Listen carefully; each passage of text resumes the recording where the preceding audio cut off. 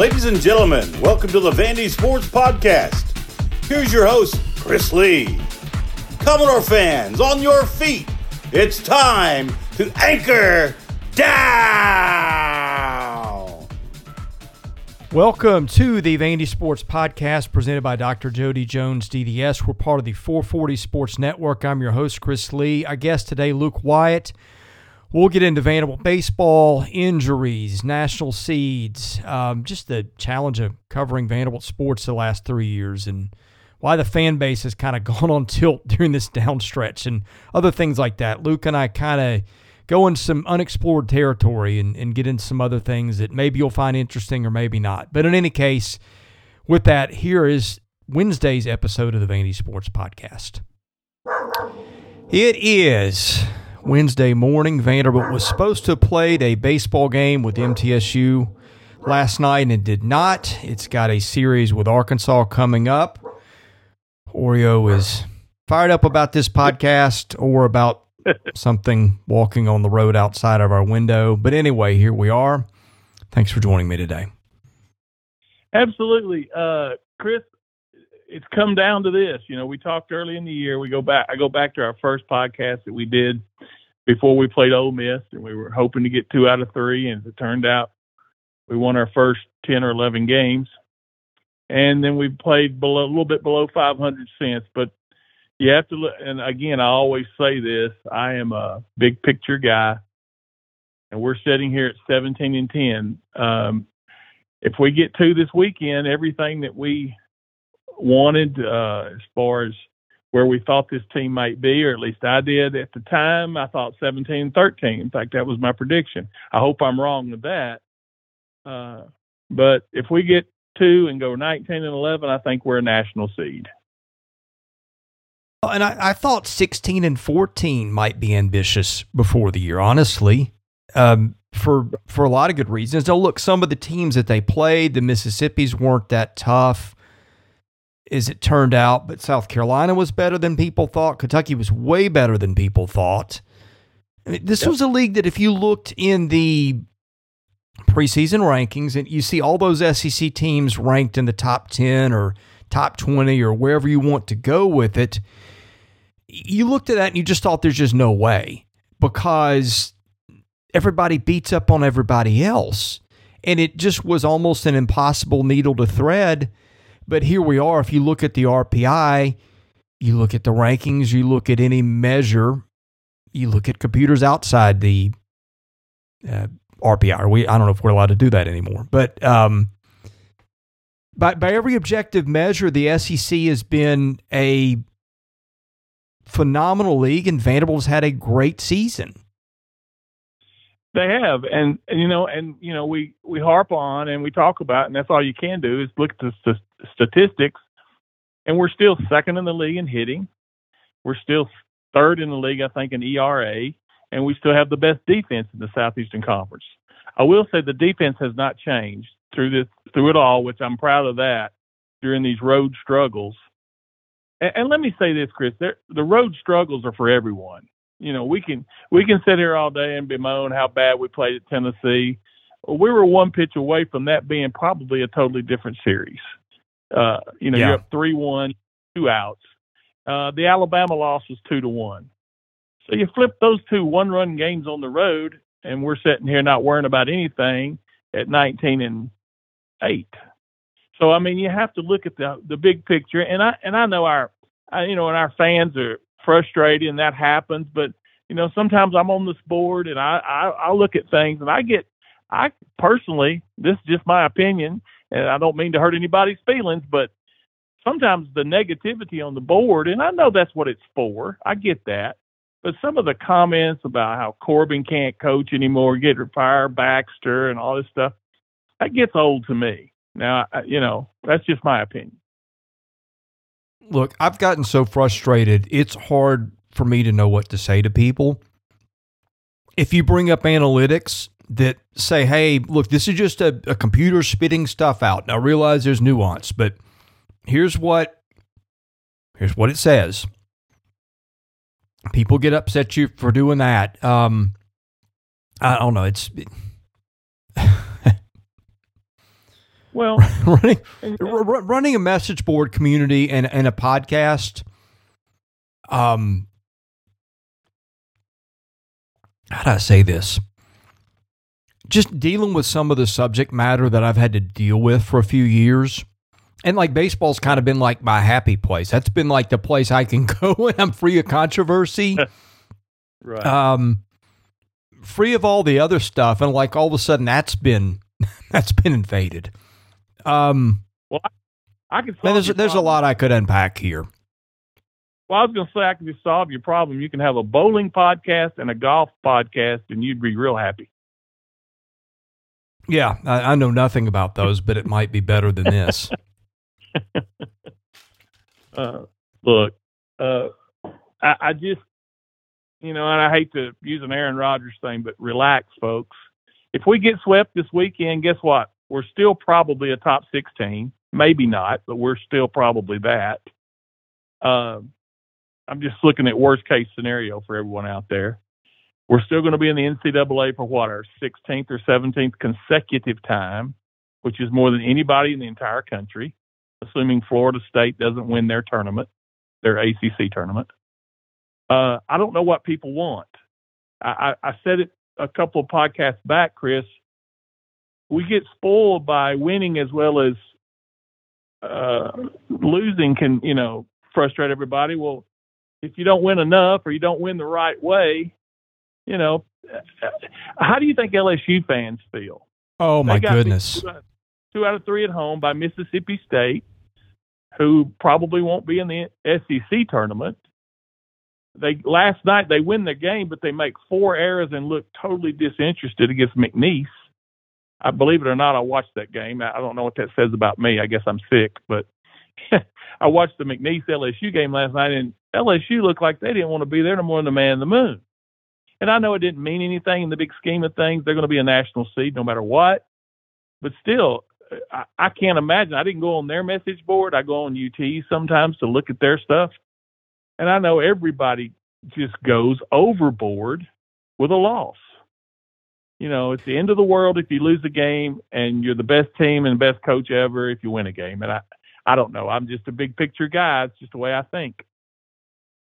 Okay, I've always had this hypothetical thing, and I think this applies to covering the team, and it certainly applies to the fan base right now.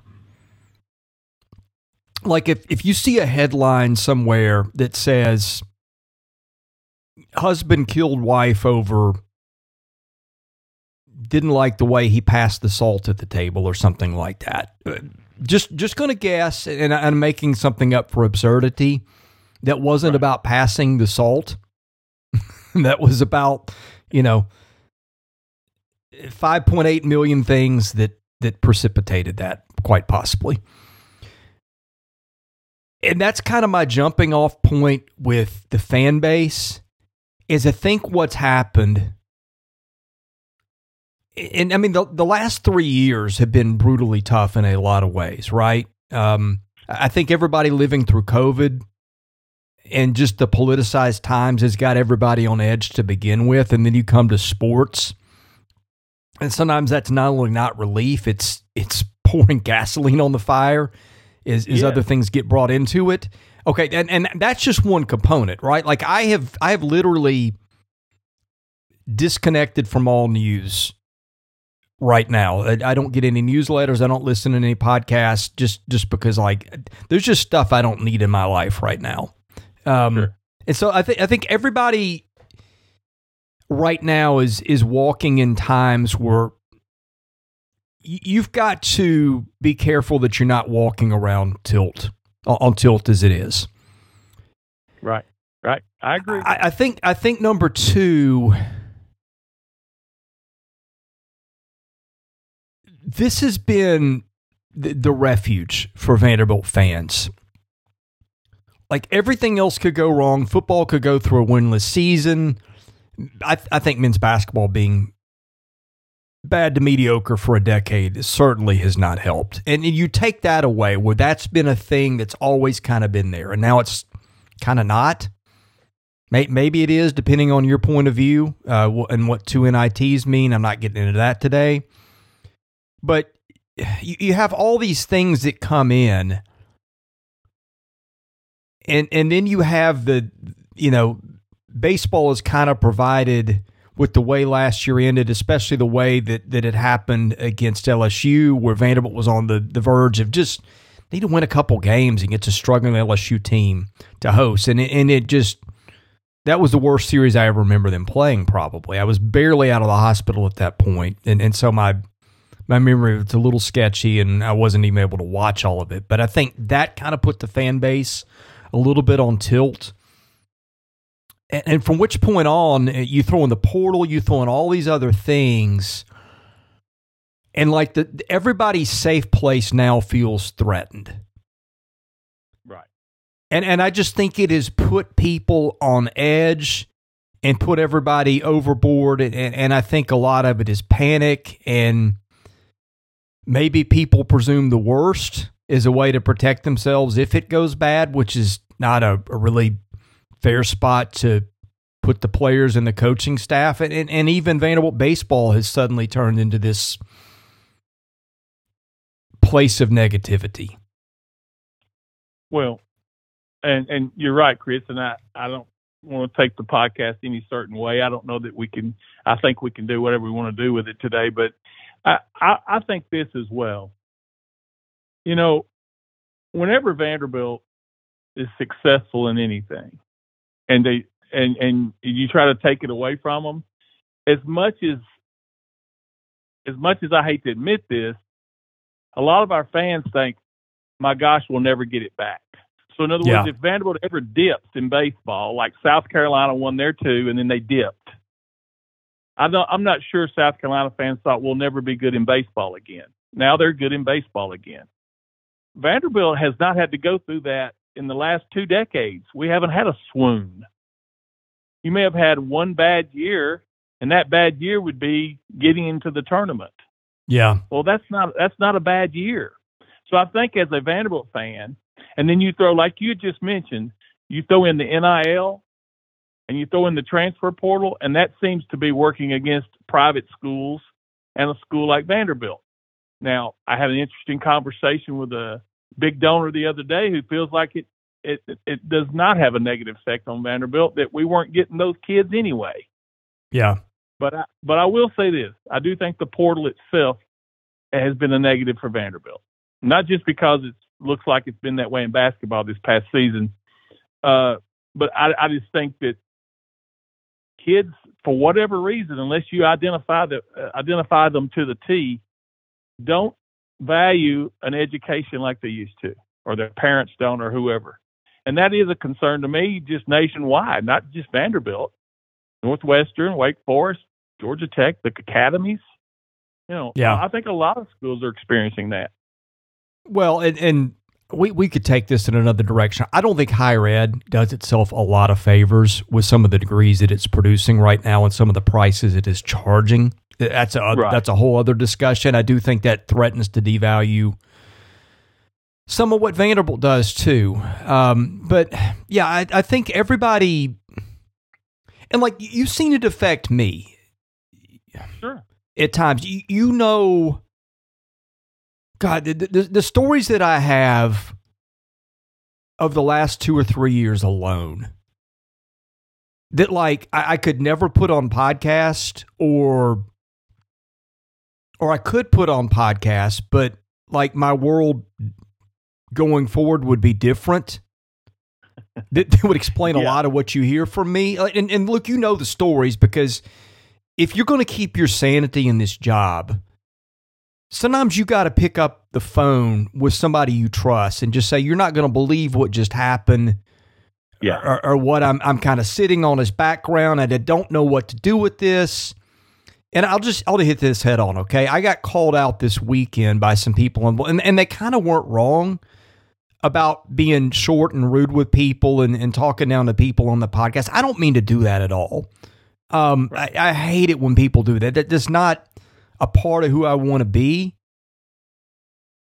And I think, and look, you know most of the stuff I've been through, just covering the beat. And I say that I've been through, some of it's personal, some of it is just knowing what has really gone on in places. And like, how do you sort of take the part that you can't say and try to paint a picture to where people could understand it, but you can't use any of the details or most of the details because, for a lot of reasons, like sometimes they're R-rated or maybe even almost X-rated. Sometimes you could use it, there would be no problem, but it would burn a particular individual. Well, here's my opinion. Yeah. Go ahead. Well, and here's what happens, okay? I have been storing up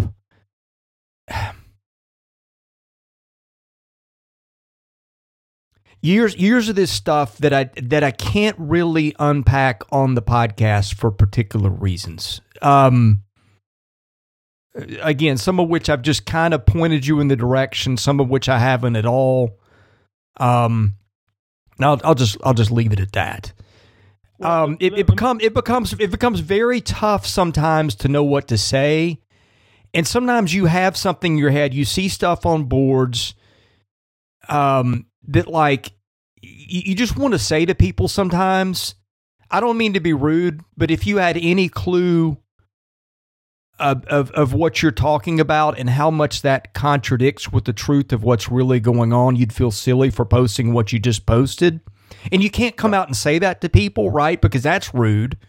And then it just opens Pandora's box. And the way that I have dealt with it sometime is tried to be used to use humor with it. And like, hey, if you don't like something you're about to hear, then don't listen anymore. But if you want to know that, then here's a little nugget that might point you in that direction. I think that's rubbed people the wrong way. I didn't mean to, but right. It's been. I'm going to say something here. That Mike Rapp told me a few years ago. That really rung true, and I try not to be crude or perverse or profane on podcast, and I'm not going to be here. But I'm about to use a phrase that's a little gross, and sometimes people are listening with kids in the car and stuff like that. And so with that, I'm going to give you the weekend weather forecast to give people time to find the pause button or fast forward for a little bit. Your weekend weather forecast presented by the weather app. Thursday, 40% chance of rain, low of 58, high of 80. Friday, low of 63, high of 80. No mention of rain here. Saturday, 70% chance of rain, low of 59, high of 75. All right, now that we're done with our weather forecast, I'll continue with where I'm going. Mike used a phrase to me a few years ago, sometimes you just have to eat the turd, which was just a perfect phrase. And like, that means you have to sit and take it when people take issue with what you say. And you kind of stand your ground knowing you're right, but you can't really come out and say it or prove it. And like anybody that's been married, you know this intuitively, right? Absolutely. So I'm not saying I'm alone, but there's been a whole lot of turd eating the last few years on this beat, and that has made it very difficult. Is backdrop, and I think when baseball has started to go badly, and I've tried to point people in the direction of sanity, and hey, here's some stuff that suggests maybe it's not as bad as it looks. And by the way, if they don't get pitching back, spoiler alert, it's going to be as bad as it looks. But there's been a whole lot of turd eating, I think, on the beat the last few years. That is kind of a backdrop of all this too. And when baseball goes badly, it's difficult on fans, and it's difficult on me because that's the one area I could go where kind of you didn't have to carry other baggage into it, if that makes sense. No, it all does. But let me give my opinion of what I think fans see and or hear. Like you mentioned a while ago, people take offense to you making a joking matter out of something. you're joking. Look, that's all I got left some days, to be honest with you. And that's how I cope with stuff. Yeah. But listen, here's what I'm saying. Yes, you are joking. I know that because I know Chris Lee. A lot of the people on the board don't know you as well as they think they do or should know. So with that being the case, when you're joking, they take it as being condescending instead. That's just taking something the wrong way. But what they don't appreciate about you is you try to thread a needle. A lot of people won't bother with trying to thread a needle, with trying to say the right things, with trying to tiptoe. When you know something that you can't say on a podcast and you react to what's been put in front of you and you know it's not the truth, or you know that those folks are misinformed, or you know that it's a blatant lie. I'll give you a perfect example, Chris. And this is what I went through at Vanderbilt when I was an employee there. When I was an employee, I couldn't say the things that I say now, obviously, or I'd have been fired. But when Rod Dowhauer was named our head football coach in 1995, someone who I thought knew everything that I didn't know about football, and I respected them a lot, told me, "You will not believe the offensive genius we're bringing in. We're going to turn football on its head. Vanderbilt will become an offensive juggernaut." And they were serious. 2 years later, we have the worst offense in Division I, and we have the worst situation that probably for a 2-year period Vanderbilt football ever had. Now, that's the type of things you're seeing. And, of course, at the time, I couldn't argue with this person or blatantly say, I'm working in the same building with this guy, and I know we don't have a chance to win football games as long as this guy's here as the head coach. I couldn't say that. So you're in that same position, and I wish people would appreciate it more. And when you say something, it's not like you're just grabbing this out of thin air. No. And I think that's where the frustration comes from you. And I think the other side of it is people just don't know you the way they think they do. This season of the Vandy Sports Podcast has been made possible by my friend Dr. Jody Jones, DDS. When it comes to general or cosmetic dentistry services, Jody is the best in Nashville. Just check out his client list. It testifies to that. He sees movie stars, music stars, athletes, coaches, you name it. Jody is the dentist of choice for stars in Nashville, but he sees regular folks like you and I as well. What people love about Jody's office is the ambiance. It's relaxing, it's friendly. Someone described it to me as a tooth spa. Whether your needs are general or cosmetic, go see Jody today. Call him 615-270-2322. See him at 55 Music Square East, not far from downtown or the Vanderbilt campus. Jody is a former Vanderbilt football player and a huge Commodore booster, so go and talk Vandy sports with him while you're there. Go see Jody Jones today. Thank him for his support of this podcast, because without it, this season would not be possible. Yeah, I'm not perfect. I get short with people. I get my patience tested. But one thing that I've learned, I find that I don't make nearly as many judgments outside of the stuff I know anymore, because you just don't know what you don't know. Right. And sometimes there's a lot of people out there talking about stuff that they don't know, and they don't know that they don't know it. And that's where this has been really, really, really hard to know how to manage. Like, how do you tell people? Because if people say, hey, I come to your site or I come to your podcast to get things I can't get elsewhere because of your connections, your guests, those things. And I value all that. And I try to take that part seriously. But man, and somebody made this comment to me, like, and again, go back. We all have to eat the turd at sometimes, right? That's just part of life. I'm not putting myself out there as woe as me. I'm a special circumstance. Nobody else has to deal with it, but it is different when, and as you can tell, this is very painful for Oreo to hear. Oh my God. This dog makes noises that I don't think any other creature on earth makes. And he is probably 20 feet from my microphone with the door half shut. That's how loud this is. You have a snake on the back porch, sounds like. I might, man. If this dog could talk, and when I get to heaven, that's a question I'm going to ask God: is what was He trying to tell me all these years? I wonder what the answers are going to be. I'm just going to let this run its course. If you see Oreo at the pearly gates, that'll be great. Yeah. Well, we'll see about that. Where was I going before the howling began? I'm not sure, Chris. Honestly, I got distracted by the howling myself. That's kind of a good picture of life these days. Somebody said to me that's in the publishing business a few years ago, and I get it, like the people that listen to me and read my board are my customers, and I completely get that, and I try to respect it, but there are times that it crosses a line. Yeah. And it's like if you own a restaurant and somebody comes into your restaurant and they step up on the table and they say the owner's poisoning the food, go eat at Joe's Diner down the road, it's better. On one hand, I got a customer to deal with, and that's one thing, but it's also, okay, you're attacking my credibility in the restaurant business, and that's an entire other thing. Yep. And that has been the challenge of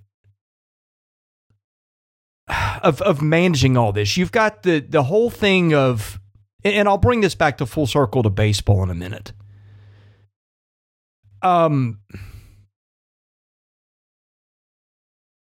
You've got the challenge of managing that, right? Like how you handle that interaction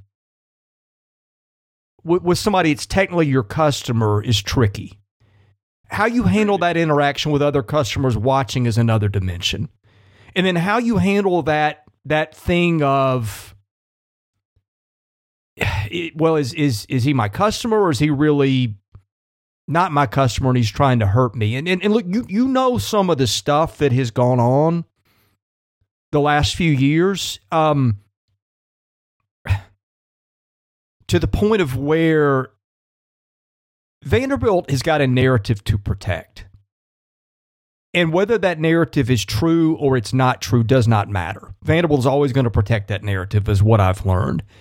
And that takes on a lot of forms. That takes on people on message boards.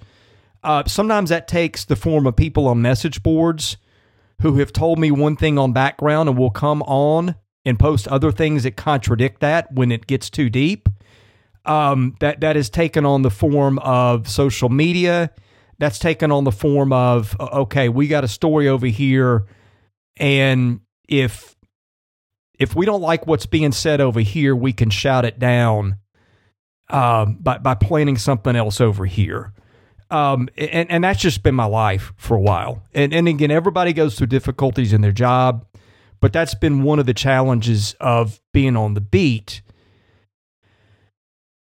And where this intersects with baseball, and I think you feel some of my frustration coming out at times, it's like this is the one thing that I cover, and like everybody's got flaws, everybody's got warts, everybody's got a worse side. But this is the one thing that I've covered to where the public narrative is as close to the private narrative as of anything I've covered. Either that or they're just better at hiding it. And they're guys I respect, they're kids I respect. I know what you go through if you put on the uniform to play Vanderbilt baseball. I know what you go through if you're going to coach and work at that school and the hurdles you've got to do. I've known Tim Corbin publicly and privately. I've known Mike Baxter publicly and privately a little bit. I've known guys on that staff. And look, at the end of the day, if they stink, it's my job to call it out. But in a world where there are so many things wrong with college athletics and with the way things are run and their track record of what they have produced. And look, I've said this many times. As impressive as the 2 national titles and the 2 runners-up are, it's the being there year after year. consistently that I think is impressive as anything he's done. Florida State, barring winning the ACC tournament, and I think it is a tournament for the first time all year, is not going to make the NCAA tournament. And the moment that happens, Vanderbilt will have the longest streak of NCAA tournaments. Yep. All that to say, I have tried to be as honest with people as I can be in my coverage of everybody. And at a time where I'm like, man, look around you at what they've done. Even in a rough year, man, I think today, if you pick the field, if all 3 games get rained out this weekend, I think they're still a national seed, as hard as that seems to believe. And I look at people going on tilt. I look at the criticisms of a lot of these guys, and it just, again, my thing on the board is I try to let people have their say. I really do, because I think freedom of speech is valuable, and even the guy that you really vehemently disagree with today, for the most part, needs to be heard, because there might be something in that makes you think, that makes you see things a different way, or maybe even changes your mind. I really value free speech, but it has bothered me at times knowing the way the sausage has been made over there, seeing some of the stuff, some of the grenades that get lobbed at them at times. Yeah. Chris, let me put my bow on this, if you don't mind. I read every bit of Vanderbilt content that I can get a hold of. Tennessean, Athletic, what other podcasts or other people are out there. I won't go in to mention them. But let me just say this, and this is for everybody on the board and everybody that watches you on YouTube or the podcast on YouTube or whatever, however they do it. It's one of those things, and you're in the same boat as Tim Corbin when I say this, so stay with me here. You won't realize how good you had it until they're gone. And that includes you, and that includes Tim Corbin. So, folks, just take a step back, relax, enjoy that you've had one of the best products in college athletics in the last 2 decades across any sport. And just enjoy the games and enjoy trying to get these kids over the hump or whatever funk they're in right now, if it is a funk, or if it's just a road, the way the road was. You know, I'm not selling them short. I think, you know, and that's my bow on it. But to kind of transition into this, the reason they're in the fix they're in is what you and I talked about, Chris, 3 weeks ago before they headed to Tennessee. We were looking for negatives. The only negative we said was what? Injuries. And what has happened? We now have 5 injuries. 5 pitchers who may not, probably won't pitch the rest of this season. 4 for sure. 5, you know, we got I guess a 50-50 answer on Hunter Owen. So you take any other team out there, and let's see what's happened if they've lost 5 guys. Look what happened to Ole Miss. They're defending national champions. They're not going to even go to Hoover. They're not going to sniff you, Hoover. They're not even close to it. So we're fighting that battle right now. And everyone says, well, what about the hitting? Look, when you know Carter's not on the mound or Hunter's not on the mound and we have to piece it together, what does that do to you mentally as a hitter? You start squeezing the heck out of it. If it was wood, it would be sawdust. And instead of doing the natural things you do at the plate, you try to hit a 2-run homer with nobody on base.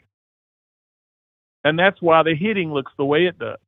But let's give credit what's due. Florida's pitcher, Caglione, pitched the game of his life. That's the best the kid's pitched in his career. And he did. He threw the ball well. I don't think anybody hits him the other day. No, when it's working, it's 98, and it's tough to hit. And if it's in the strike zone, which it hasn't been all year, then God help you. So sometimes you have to turn around and give credit to the other team. It's not like we're playing Claremont mud every day. And when we go on the road, as you see, the road in the SEC is a beast to everybody. Look at Tennessee. Preseason number 2 in the nation. They're 2-11 on the road.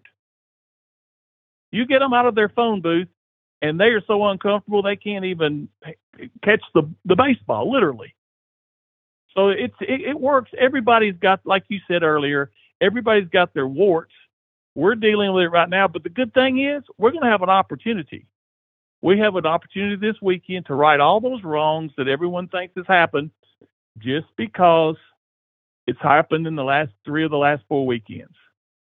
It's like the sweep of Kentucky never happened in some of the people's eyes. I know.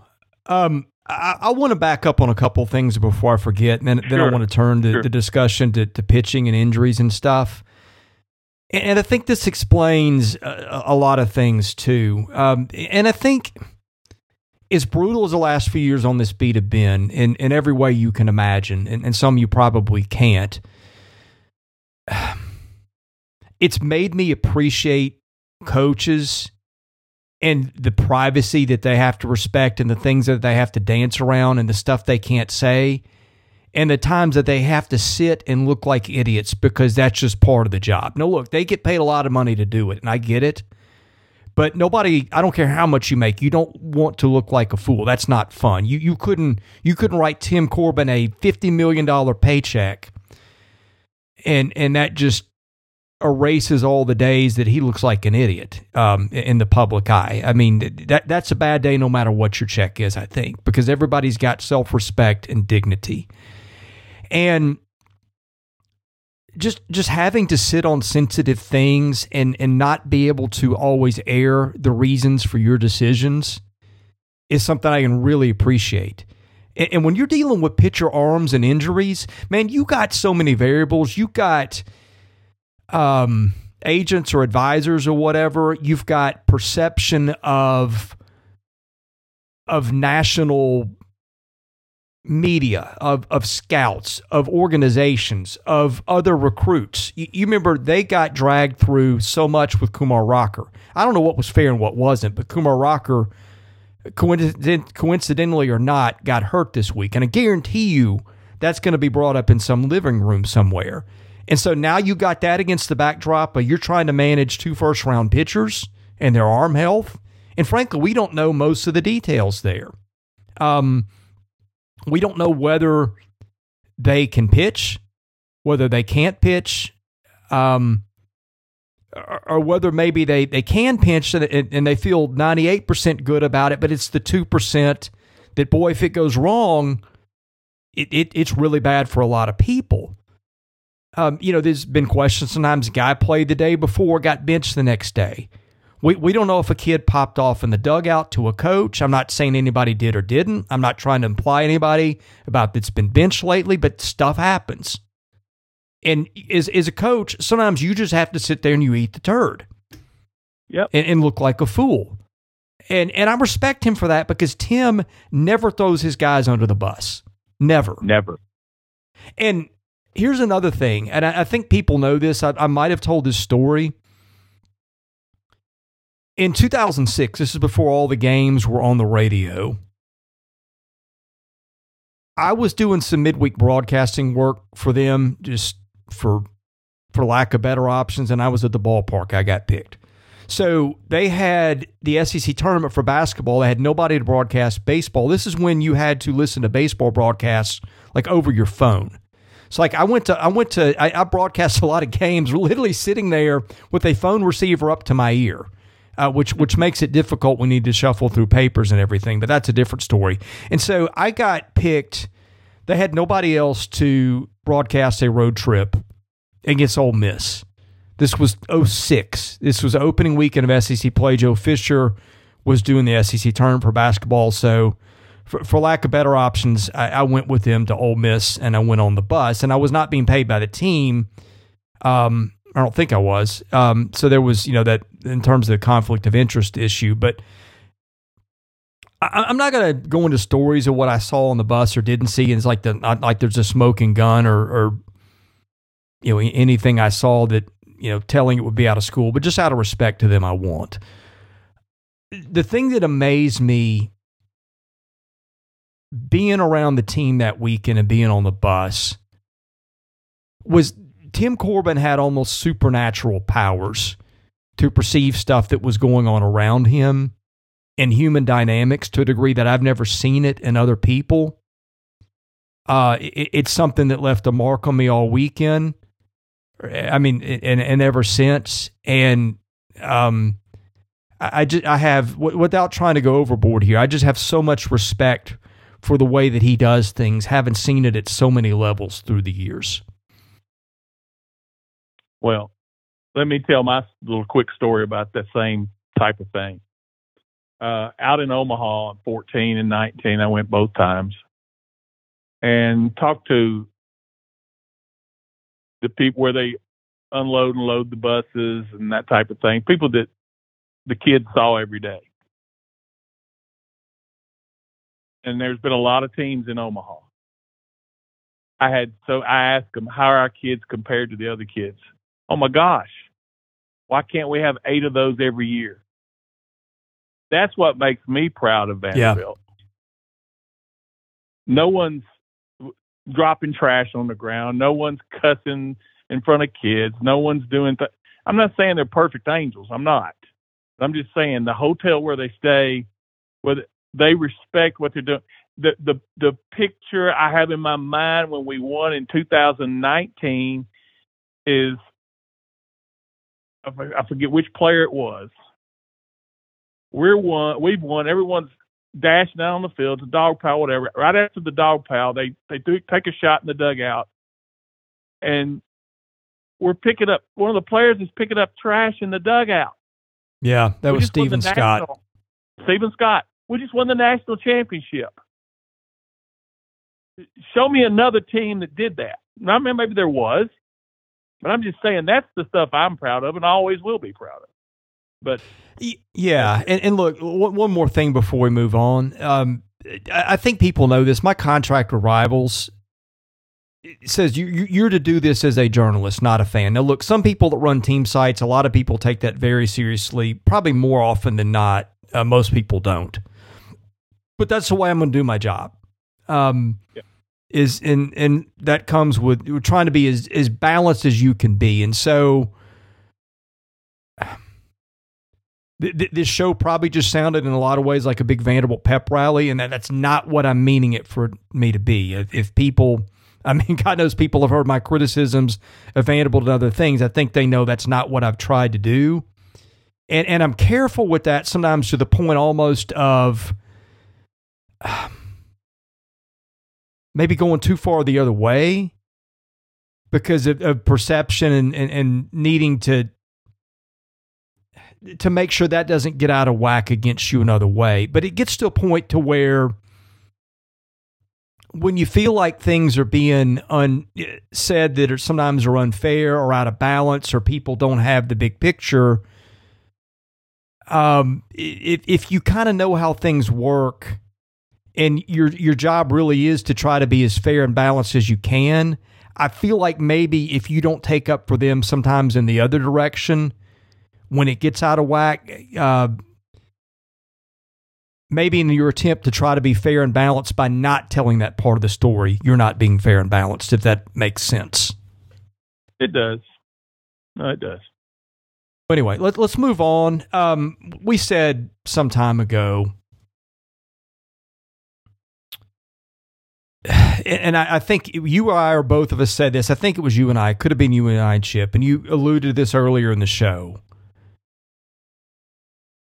That really the only thing that mattered going forward is, do they stay healthy? If they stay healthy, good things are going to happen. If they don't, this could go a different direction. Well, think they haven't stayed healthy. We have questions about them staying healthy going forward. And here we are. And if I still think if they get all their parts back, I'm looking at objective things. I'm looking at RPIs, other computer rankings. Everything thinks, even with the bad of the season that's happened, they are still a top 10 team according to most of those metrics that I look at and respect. And if they get everybody back, and that, by the way, that includes not having some of those guys available, even when the bad has been so bad without those guys, they are still considered a top 10 team. But boy, if they don't have those guys, if they don't have Owen and Holton, and you mentioned all the stuff with confidence, it's a different situation, and that's really the only question that matters going forward. And how do they manage that this weekend, balancing that line between, man, if we just get one more win, we're probably hosting 2 weekends, or at least one. But if we don't, we may be going on the road some. They play much better at home than they do on the road. The last thing you want is to run into a slow pitch softball team in a bandbox. They've had issues with those kind of matchups. So that whole balancing act of how do you take all those dynamics with pitcher health, get just enough done this weekend to keep you where you need to be in the postseason, if you can get there, if it's even in play. For all I know, Owen and Holton don't throw another pitch again. But I wouldn't want to be him trying to balance all that this weekend. No, because every decision is so critical. Now, I will say this. If we don't get them back, then what you're going to have is a effort like a Richie Goodenow gave. You have to have someone step up that maybe didn't do anything during the regular season much, or that you don't think could, like a David Horn. I'm just throwing his name out there, not to put anything on that kid, but let's just say David Horn winds up starting Friday night or Thursday night and goes out and gives you 5 innings and he only gives up a run or 2. That's what you're going to have that type of, from somebody that hasn't done it yet.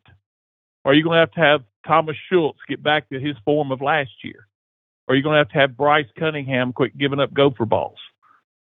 Grayson Moore, who's looked really good the last 2 times he's been out there, for him to continue. It's going to have to be names that haven't done much throughout the season to step up for this to continue.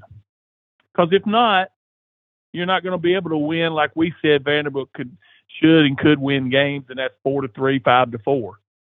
Because they're not going to win games when it's a run calendar. When it's 10, you got to score 10 or 11 to win a game. That's not going to happen. That's not who they are. They're pitching and their defense. And they're athletic kids who, when they're swinging the bat and doing things right, they're going to hit gap to gap. They're going to put pressure on you on the base paths, and that's their identity. That's who they are. So we can't expect them to all of a sudden become beer league softball players. That's not the way they're built. That's not the way they're constructed. The way they're constructed has them as the number 4 team in the SEC at this moment, with still a mathematical chance to still win the whole darn thing if we sweep this weekend. So we're in the position going into the last weekend of the season. It can go 0-3 and we wind up finishing 5th or 6th in the SEC, or we could go 3-0 and wind up winning the thing. So that's how smallest margin there are. And the injury situation, we talked about it. That's the whole key. And it affects the hitting as well as the pitching and the way they take their at-bats. And I will say this, I don't want to get back on what fans say and all that, but the criticism of Mike Baxter, I don't get, because here's the reason I say that. I don't think Mike Baxter would have made it to Major League Baseball, even though his career he wasn't a great hitter, if he didn't know something about it. He wouldn't. He's not up there telling guys to swing at pitches 3 feet out of the zone or swing at breaking balls in the dirt. He's not doing that. You think he's teaching that? No. The approach they had in the middle of the season and the first of the SEC season was attack fastballs, hunt fastballs. When a pitcher's doing a great job, sometimes it makes you look bad. We all know that. So hopefully, getting back home, the positivity of that, and will get us back on the right track. Well, do you remember the criticism of Ted Williams as a manager? I don't.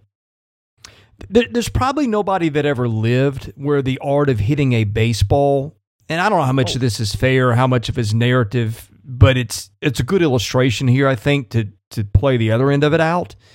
The criticism of Ted Williams was they thought he wasn't a good manager because baseball came so easy to him. Ted Williams was probably the best hitter who ever lived. He was.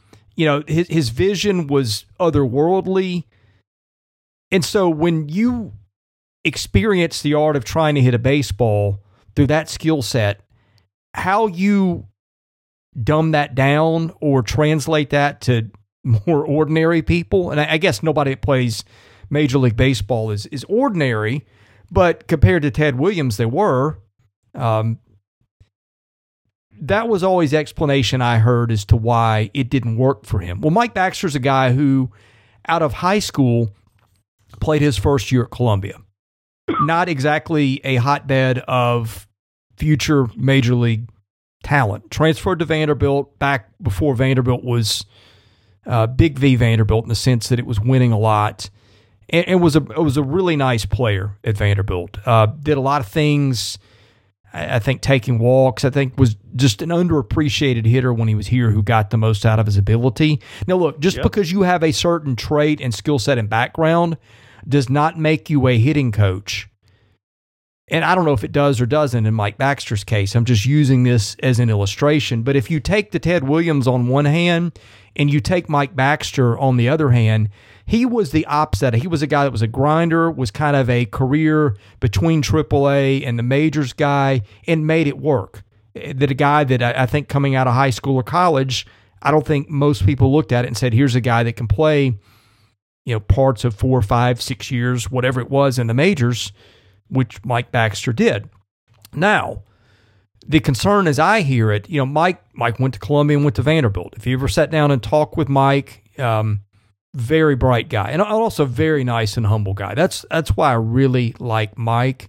A lot of guys that have done what Mike has done and are as smart as Mike is, there is an air that comes with that is not present at all when you sit and talk to Mike Baxter, which is one reason I like him.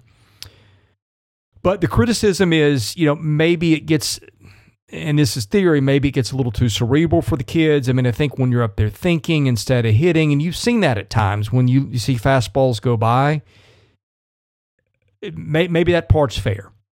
But you've also seen where they did that the first, 4 weeks of the season, they got that Ole Miss series and it flipped on a dime. You've also seen an ability of a guy who's been able to turn that around, and that was a much different hitting team for the next 6 weeks, to the point we said on the podcast, like, hey, guys, don't get used to this because it can't last. And now they're at a point where I know the injuries have been the big driver of the lack of success, but it's also kind of the other thing to where, I don't know, if you take every hitter in their lineup right now and you said, what's a best 90% outcome or, worst 10% or whatever, just about everybody in that lineup right now is probably in the bottom 25% of what they can do. So it's not just been a pitching thing. It's kind of been everything else has kind of gone sideways too, except for the defense. And that also goes for all the other pitchers too, or most of them.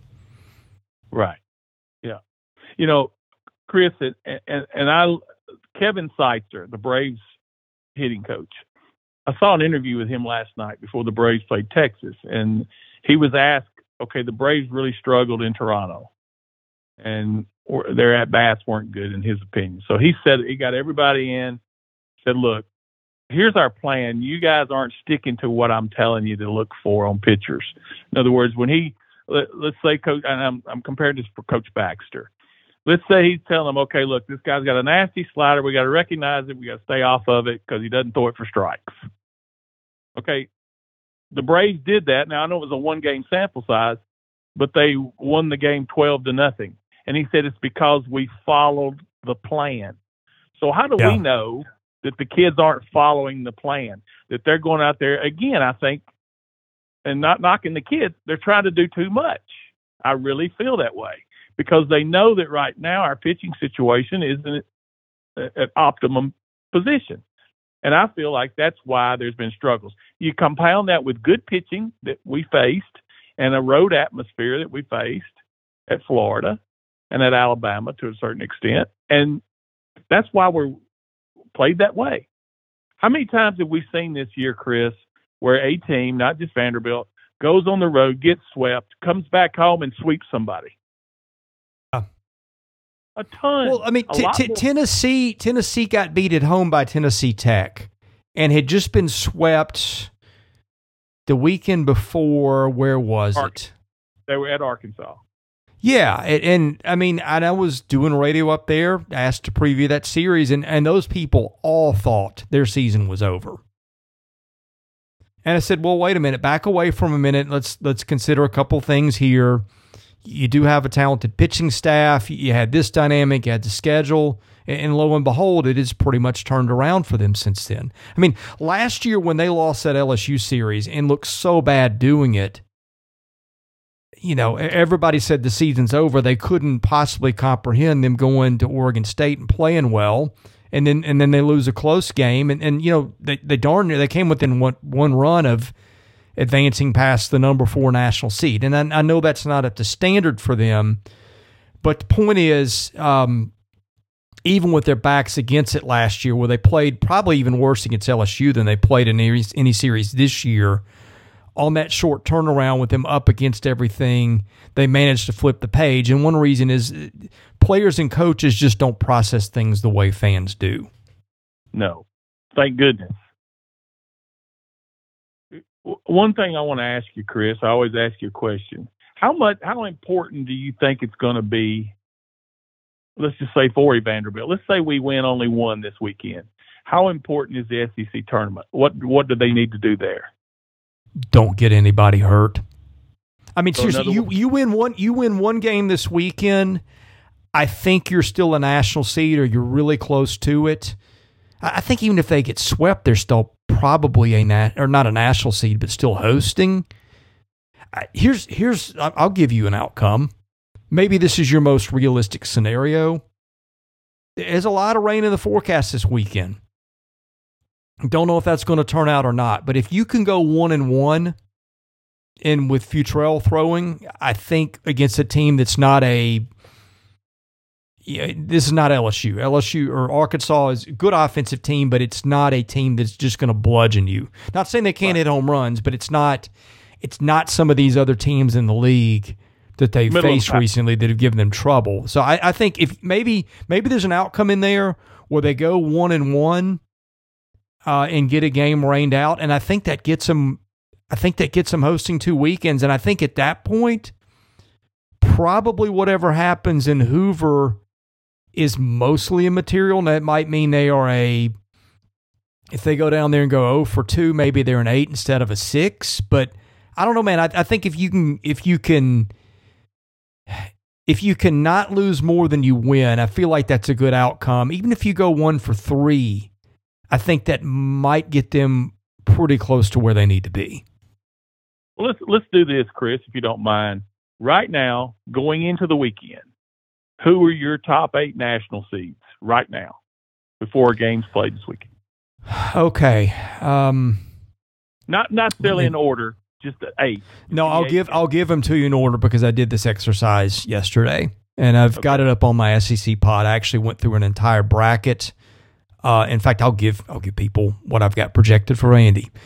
I went in this order for national seeds: Wake Forest, Arkansas, LSU, Florida, Stanford, West Virginia, Vandy 7, Duke 8. And I, honest to God, I thought coming into this, I thought that them losing last weekend would probably push them from wherever they were to maybe 9, 10, 11, 12. But when I look at the numbers, it just didn't. The RPI is 7, so I've got them slotted exactly where the RPI is. You look at series wins. I mean, Kentucky and South Carolina are ahead of them in RPI, but they beat both those teams, swept Kentucky. So you can't really, both those teams have got worse conference records. Vanderbilt beat both those teams. You look outside the league, the other best leagues are the Pac-12, where Stanford's running away with it. Stanford's RPI is below Vandy's. You've got the ACC's got a lot of good teams, but a lot of those teams, even the best teams, are 3-4 games over 500 in their league. When you get in that spot, hosting is a little, and being a national seed is a little dicey. There's 7 over 500 in the SEC right now. With the top 8 RPI, I think top 50 RPI wins, they are one of the top 3 or 4 teams in the country. I'd have to look that one up. I mean, in spite of how it looks and how it feels and how terrible the product has been on the field, that stuff doesn't really matter. It's the resume that you have booked. And I remember Mississippi State. watching them in Hoover 2 years ago and watching the way they finished the season. They lost a series to Missouri. They were 0-2 in Hoover, and I think got run ruled both games. And you're going, yeah, man, if that's a national seed right now, then I'm the Queen of England. But the bracket came out; they were an 8. And you know the rest of the story. Yep, absolutely. It's the whole body of work. It's the big picture. Something I just try to drive home that point every week, and I feel really good about this weekend. I think we'll, like you said, if we get a rain out, we go 1-1. If not, I think we win 2. I think we win 2 out of 3, even with our pitching woes. I do. Yeah. Oh, let's see. Mailbag. We have a mailbag to do. And I combined it this week. So I did some of these questions with Chip, and I will try to see what's left over for you as soon as I can find the mailbag. Any Woody Woodenhofer questions? Man, I hope not. Here we go. It's at the bottom of the page. Okay, let's see what has not been answered so far. And I think we did most of them Monday. And I will omit part of this question, but I think I'll give you enough to lead you where you want to go. WKU Door. Oh, by the way, the sponsor. We have a sponsor for this, and they probably would like the read they paid for. So let's get to that. The mailbag, as always, is sponsored by Sutherland & Belk, a family-owned injury law firm. If you or a loved one has been hurt in an accident, give Taylor or Russell a call. That number 615-846-6200. See what your rights are and if they can help. Okay, WKU Door.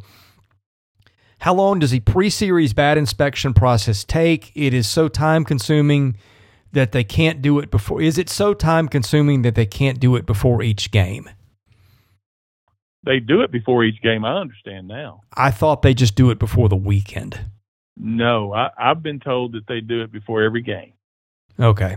So now we need to get that clarified, but I was told this by a kid who was a manager at one of the other Southeastern Conference schools. So there's that. Allegedly, they are checking these stickers before players step to the plate. I'm not completely sure that's happening, or there was supposed to be in the protocol, but I mean, I still think the back doors that people used last year are still wide open. Is that a fair way to say it? Let me just say this: cheater's going to cheat. Okay. Yeah. Let's not name names here. By the way, I'm not saying you can go where you want. I'm being a good boy. Right. All right, we'll just leave it there. Yeah. Okay. Chester Copperpot. Let's see. What changed aside from the level of competition from first half to the second half? Lost 3 or 4 series and has not been overly competitive in them. And do you get the sense that Mike Baxter is on the hot seat? Second part of the question, no. First part of the question, the road. That's the reason. Yeah. That's it. That, and of course the injuries. Everything kind of turned on a dime whenever the Carter Holson thing started, and then Hunter Owen, and then Ducannon's not being able to come back. So all those things combined, that affects midweek. That affects everything. Affected everything. So, yeah. You know, the weird thing, too, is just when it seems like nobody wins on the road, Mississippi State going to LSU and taking 2 or 3 after losing the first one, to me, is crazy. Well, it's not inexplicable because LSU's pitching was a complete disaster, but, there was also a disaster in the other dugout, too. That was something else. McNeese last night, again, I watched that game. They lost 7-4, 7-5. But McNeese was ripping the ball.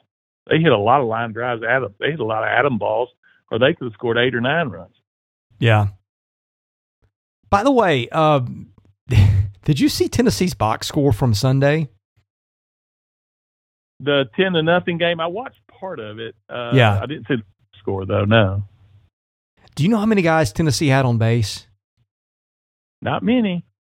No, I believe it was 18. Like, Yeah, if people are frustrated with Vanderbilt not hitting with runners on, leaving 18 men on base and not scoring a run, that has got to be at the very near the top of the list of almost statistical impossibilities. You're exactly right. You know what? It's funny you said that. In that ballpark, too, you have to add that to it. Right. I mean, right. Just my goodness. And Kentucky, who had only hit how many home runs? They were last in the league in home runs going into that series, and they hit, 8 or 9 home runs that weekend. Yeah. Hit 5 on Sunday in the 10-0 game. Yeah. Well, and the point here would be, yeah, there's bad play, and there's no doubt they're playing horrible baseball right now. I'm not going to sugarcoat any of that, but there's also just other layers to baseball that don't exist in other sports, and there's a couple of things right there. Yeah, and you know, you and Chip talked about one thing that I didn't notice. Maybe you guys did, about bad body language. I don't see that. I mean, I don't think you're going to have good body language when you're having no success. I mean, I just think I didn't see any negativity. I did like, let me tell you what I did like. I liked the Enrique Bradfield reaction on the strike call. I don't know if y'all talked about that, but that's so unlike Enrique. And that tells me, okay, he's frustrated. Yeah. It was a bad call, whatever, but he's frustrated. And I think that kind of is an underlying current to where, okay, if Enrique's going to do that, we got to get our butt in gear. Now, it didn't happen that game, but that's something that you carry forward, I think. And I feel that's go ahead. Sorry. No, you finish, please. No, I was just going to say that stuff like that may not pay you your dividend in that game or that weekend, but moving forward, the guys see that and they know, okay, here's one of the leaders on the team. He's frustrated too. No one likes to lose. And no one likes to look bad and play bad. We got to get our butt in gear, whatever it takes. Okay, so what if so-and-so isn't pitching? So I think that mindset, and I think it was a great thing that we didn't play last night, by the way. Oh, yeah, me too. Well, hey, look, them canceling that game, like I've been to Hawkins Field where the arc pulled up in the right field corner and the animals were unboarding and all that, and they played baseball. When they cancel a game before a drop has fallen, let's call that what that is. That was using that as cover. And by the way, that also spared you maybe a minute hit in the RPI. Like if they lose that game, they certainly would have taken a little bit of a hit. Even if they win that game, they might have taken a little bit of a hit.